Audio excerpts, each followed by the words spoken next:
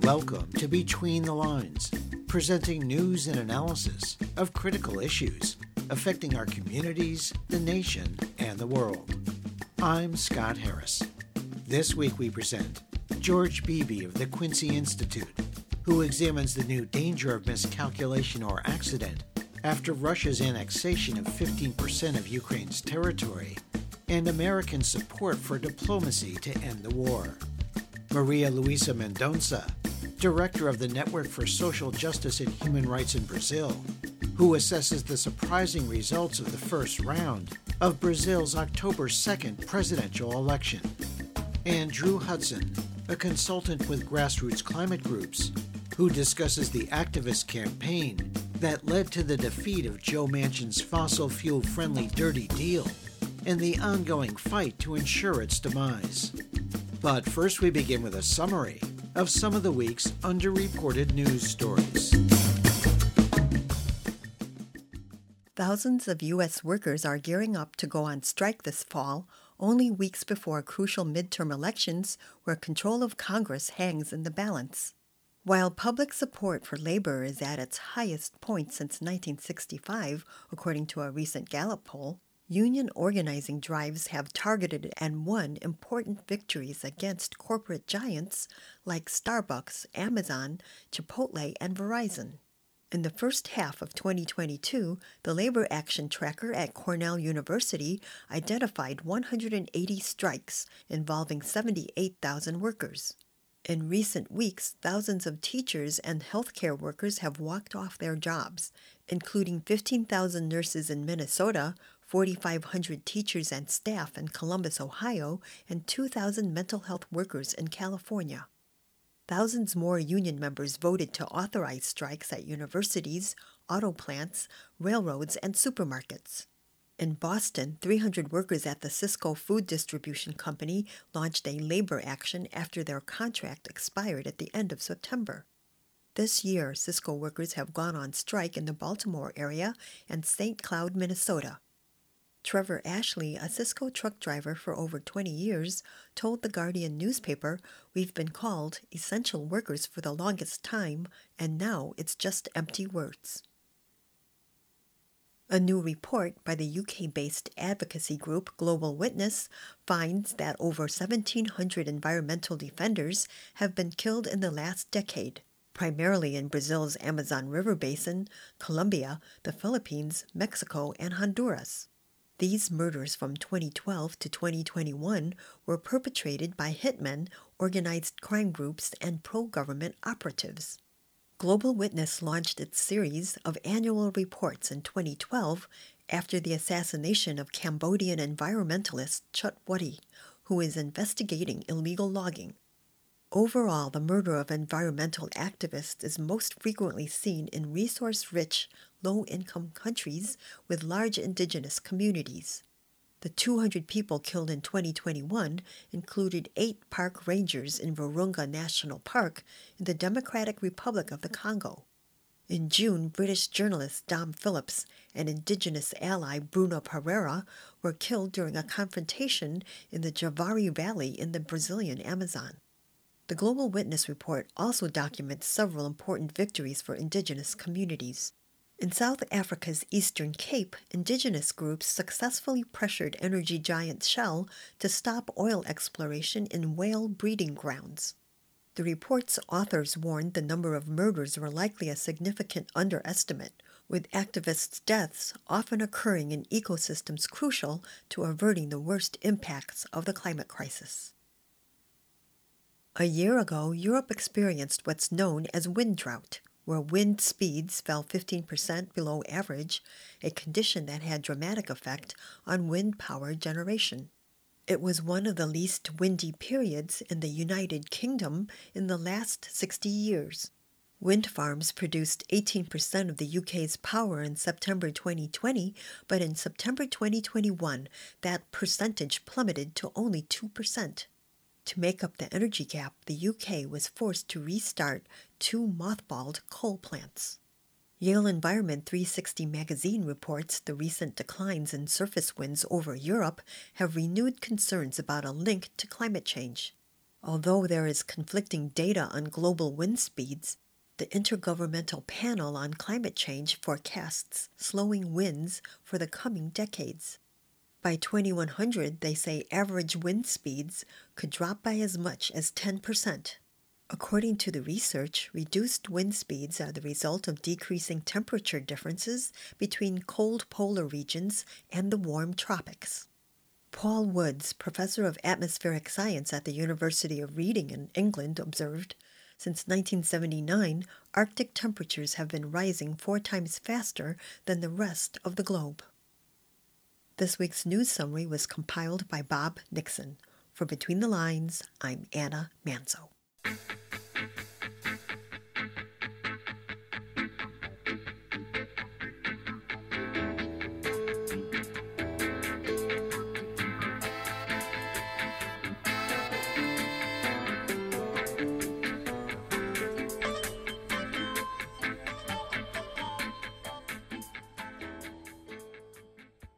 The war in Ukraine has entered a new, more dangerous phase after Vladimir Putin held a referendum in Russian-held territory and declared the annexation of 15% of Ukraine.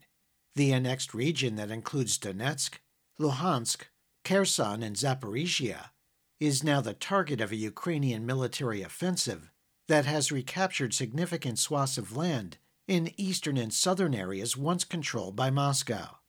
At a rally in Red Square on September 30th, Putin said Russia was fighting an existential battle with Western elites he deemed the enemy, while denouncing what he called the American-led neo-colonial system. In response, the U.S. and its Western European allies condemned Russia's referendums as fraudulent and the annexations as illegal. Reacting to the annexation of his country, President Volodymyr Zelensky announced that Ukraine would be applying for accelerated membership into NATO, the very outcome that Putin was trying to prevent.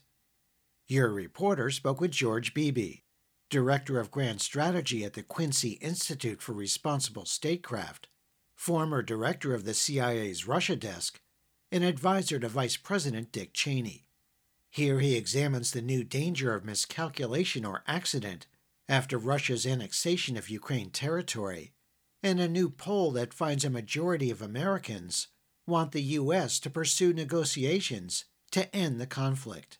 Well, I think this is an extremely dangerous situation, and we're in an escalatory spiral with the Russians that has been going on for years, actually, but it has gotten quite serious just this past year with Russia's invasion of Ukraine. And at each stage in this escalation, each side thinks that if it ups the ante, that the other side will sober up and back down. But in fact, at every stage, each side has escalated rather than backed off. And that's what's happening right now.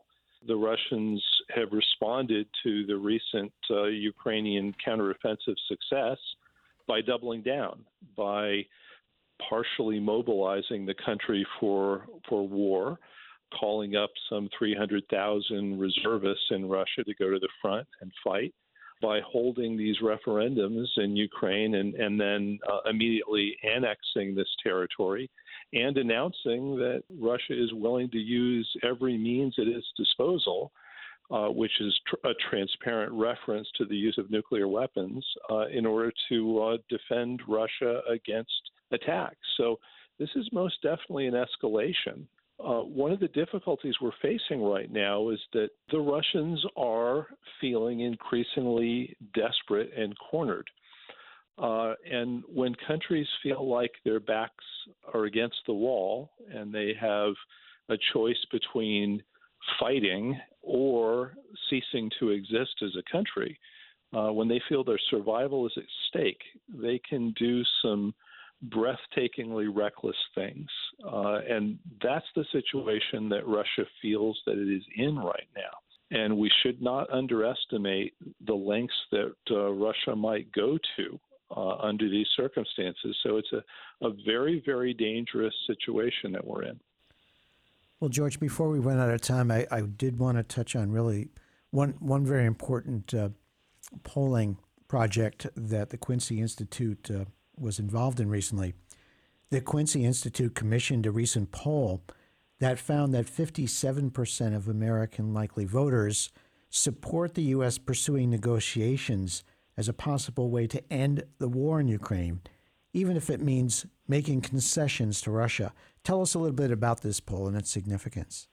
Well, what I think this poll shows is that the American people have an awful lot of common sense, and that's a cause for hope in this very difficult situation. I don't think this poll shows that anyone believes that we ought to be depriving Ukraine of the ability to defend itself. I think there's very strong support among Americans for continuing to do that. But I think what the poll shows is that Americans believe that support ought to be coupled with a diplomatic track, with talks that are aimed at finding a way to end this war. And that's a very sensible position, I think, to have. And I hope that our political leadership in Washington starts to recognize the wisdom that the American people have on all of this. Because if we're going to find a way out of this, we have to look at both carrot and stick. We have to couple what has been a largely military strategy with diplomatic engagement to try to find a way out of the situation. That's how Kennedy found his way out of the Cuban Missile Crisis.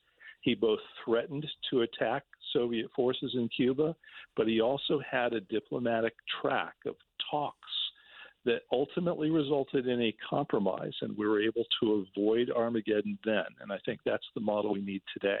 That was George Beebe, Director of Grand Strategy at the Quincy Institute and former director of the CIA's Russia desk. Find a link to the new poll that finds a majority of Americans want the U.S. to pursue negotiations to end the Ukraine war by visiting our Between the Lines website at btlonline.org.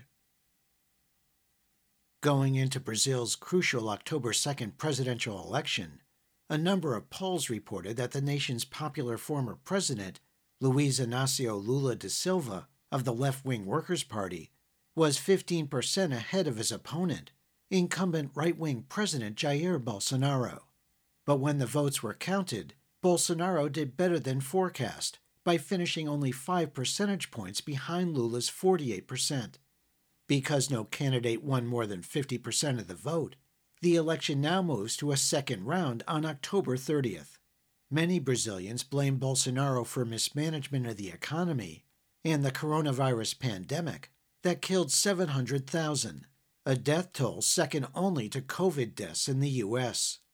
Bolsonaro is also accused of implementing policies that have accelerated destruction of the Amazon rainforest by loggers and big agribusiness. In the weeks before the election, Bolsonaro claimed without evidence that government employees were committing voter fraud to deprive him of victory, leading many to fear he would enlist the military to launch a coup to stay in power.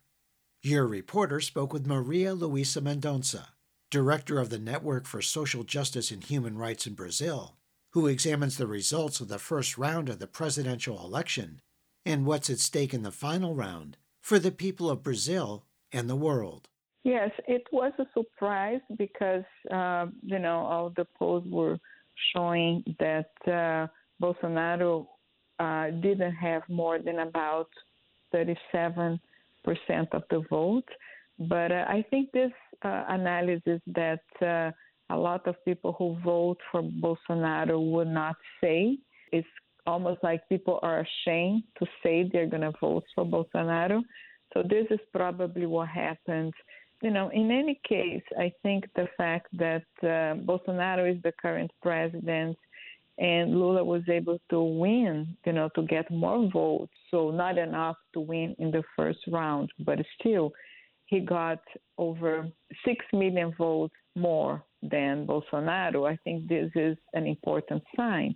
And also it's important to understand that Bolsonaro was only able to take power because, first of all, there was a parliamentary coup against President Dilma Rousseff. who was also with the Workers' Party in 2016. And then after that, Lula was arrested and was in jail on false charges of corruption. There was no evidence against him. So he was not able to run in the last elections when Bolsonaro was elected. So the only reason why the right-wing parties were able to take power and Bolsonaro is a result of that is because there was a parliamentary coup in the first place. This neo-fascist movement that Bolsonaro represents, it's a global movement represented by Trump in the U.S., in other parts of the world. So it's not like suddenly, Brazilians decided to vote for this person. There was like an orchestrated effort to create this political space for this unknown figure like Bolsonaro, to take power in Brazil. Maria, what is the outlook for the runoff election at the end of this month? And what are some of the major issues that Brazilians will be thinking about when they go to the polls? It's much more likely that Lula will win because he has more votes and other smaller parties that were running in the first round probably would support Lula. But that's the hope. And I think what would be important is for the Workers' Party to show that they, again, will be able to change the lives of people in concrete ways. There was a lot of investment, for example, on education, on health care during the Workers' Party administration, and Bolsonaro has dismantled the very important institutions like the labor ministry, the human rights institutions, the environmental ministry. I think that it will be important for the Workers' Party to send a clear message that it's possible to rebuild the country after a huge destruction that Bolsonaro had, including horrific policies during the pandemic that cost the lives of about 700,000 people. Right. Yeah, I think the death toll in Brazil, if I'm not mistaken, was second only to the death toll in the United States. And, of course, there's a link there between the reckless and deliberately anti-science policies of both the Trump administration and Jair Bolsonaro.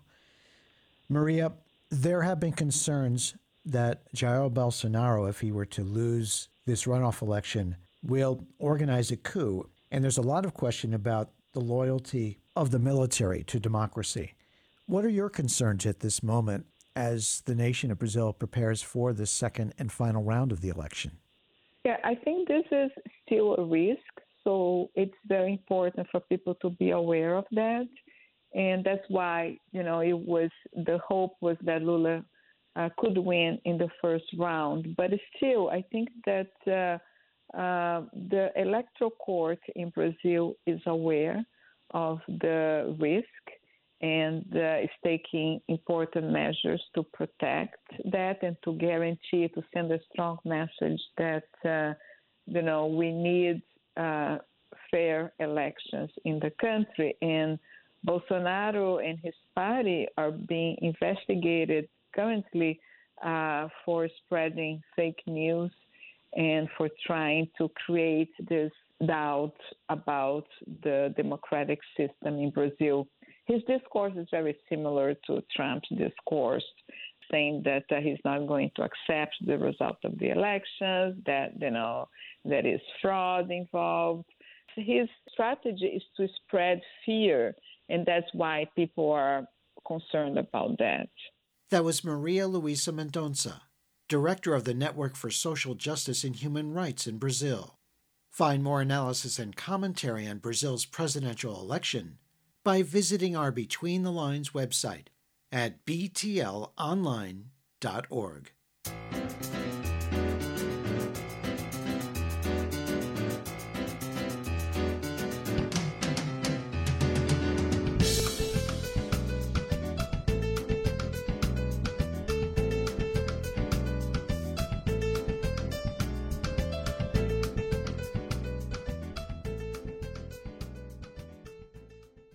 Just before its September 30th budget deadline, the U.S. Congress passed a continuing resolution to fund the government for a few more months.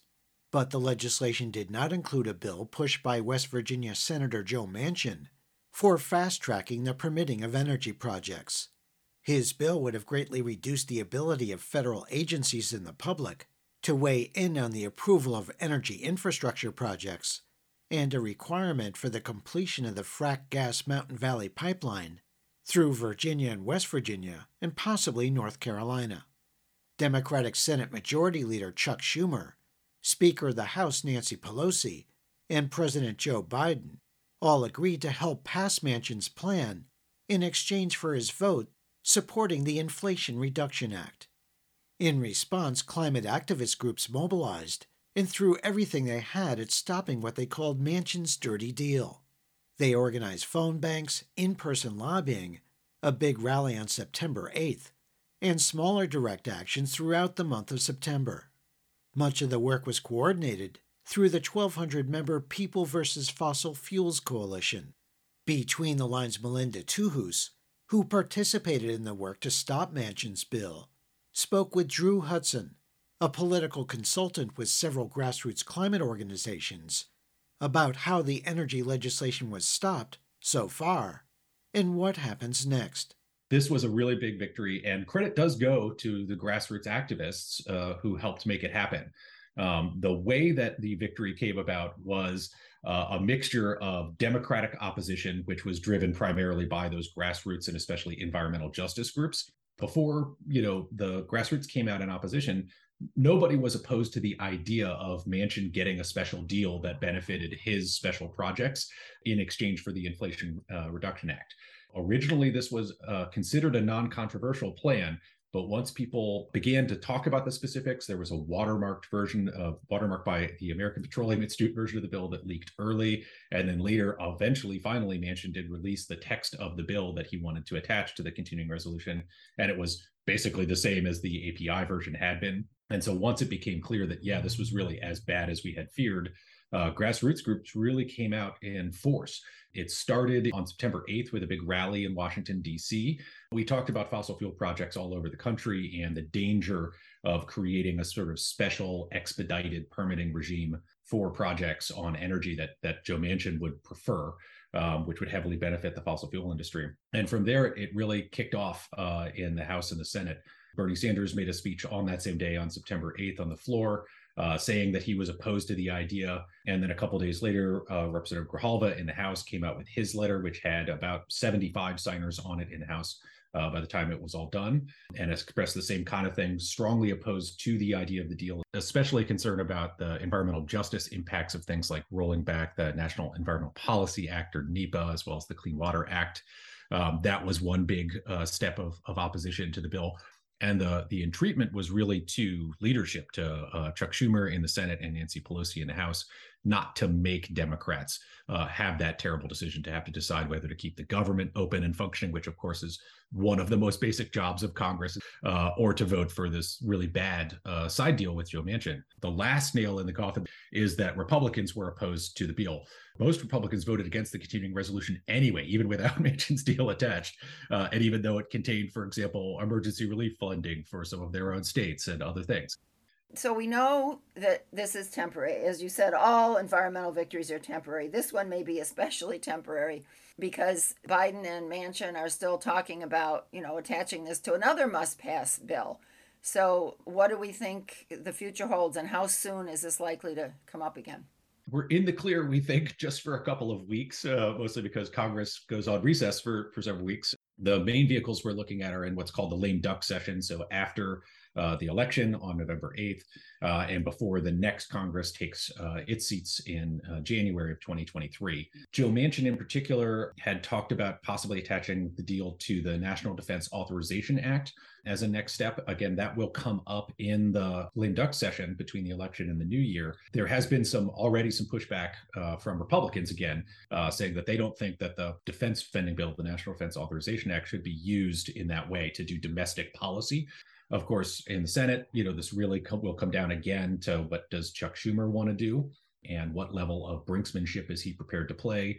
with whatever bill he's attaching Manchin's dirty deal to. I think what we've seen is that there's a solid block of opposition. More than 50 senators, more than 75 members of the House are very much opposed to the idea of Manchin's permitting bill. In the Senate, a bunch of those are Republicans, and they think it doesn't go far enough. And a couple of them are Democrats who think it's too friendly to fossil fuels. But either way, the dynamics are the same. There aren't the votes to pass it as a standalone bill right now. So Schumer can do a couple of things to get around that. One is he can keep trying to attach it to other unrelated pieces of legislation and hope that there's enough stuff in the underlying legislation that people will sort of feel like they have to vote for it, even if they don't like the Manchin dirty deal being attached. The other option that he always has before him, and we've been encouraging him to explore this, is he could just send the bill through the regular committee process. Joe Manchin, of course, is the chair of the Senate Energy Committee. That is the committee that would have jurisdiction over Manchin's permitting bill, which deals with energy infrastructure. There's absolutely no reason why Joe Manchin can't hold a committee hearing on his own bill and ask people to vote for it and just act like a normal senator, as opposed to someone who thinks that he's king of energy policy in America, and just, put forward his ideas. And there would be amendments. There'd be opportunities for both Republicans and Democrats to say, we like this part, we don't like that part. On the Democratic side, a lot of folks were talking about the Manchin dirty deal. They really liked the parts of the bill that dealt with electric transmission reform. And there is a sense that we may need to build more power lines faster in this country to deal with growing renewable energy supply, which is part of what the Inflation Reduction Act is supposed to do, is help us build more renewable energy. And then how's that renewable energy going to get from the solar panel or the wind turbine into somebody's house or business or a big city farther away from those sources? So there's a bunch of different ways that Schumer and Manchin, if they want to, could try and build a coalition of 50 senators to support this, but they would have to do it through regular order. If they keep going back to the same strategy of attaching it to unrelated spending bills, I think they will probably keep having the same problem. That was Drew Hudson, a political consultant with several grassroots climate groups. Learn more about the coalition organizing opposition to Joe Manchin's fossil fuel-friendly dirty deal by visiting our Between the Lines website at btlonline.org.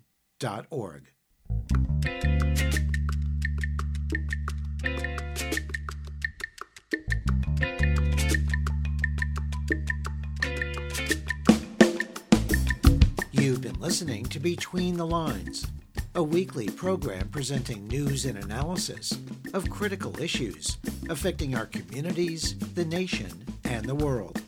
Between the Lines is produced and distributed by Squeaky Wheel Productions. If you have suggestions for topics and guests, please contact Between the Lines through our website at btlonline.org, where you can hear our current and archive programs in streaming audio and support our show. There you can also subscribe to free weekly podcasts, program summaries, and interview transcripts. Follow us on Facebook at Between the Lines Radio News Magazine and on Twitter at BTL Radio News. Thanks for listening on KMUD in Garberville, California, KODX in Seattle, Washington, Radio Helsinki in Graz, Austria, dozens of other community radio stations across the U.S. and abroad, and wherever you get your favorite podcasts. Our theme music was written by Richard Hill and performed by Mikata. This week's program was produced by Susan Bramhall, Mary Hunt, Anna Manzo, Bob Nixon, Melinda Tuhus, and Jeff Yates. For Between the Lines, I'm Scott Harris.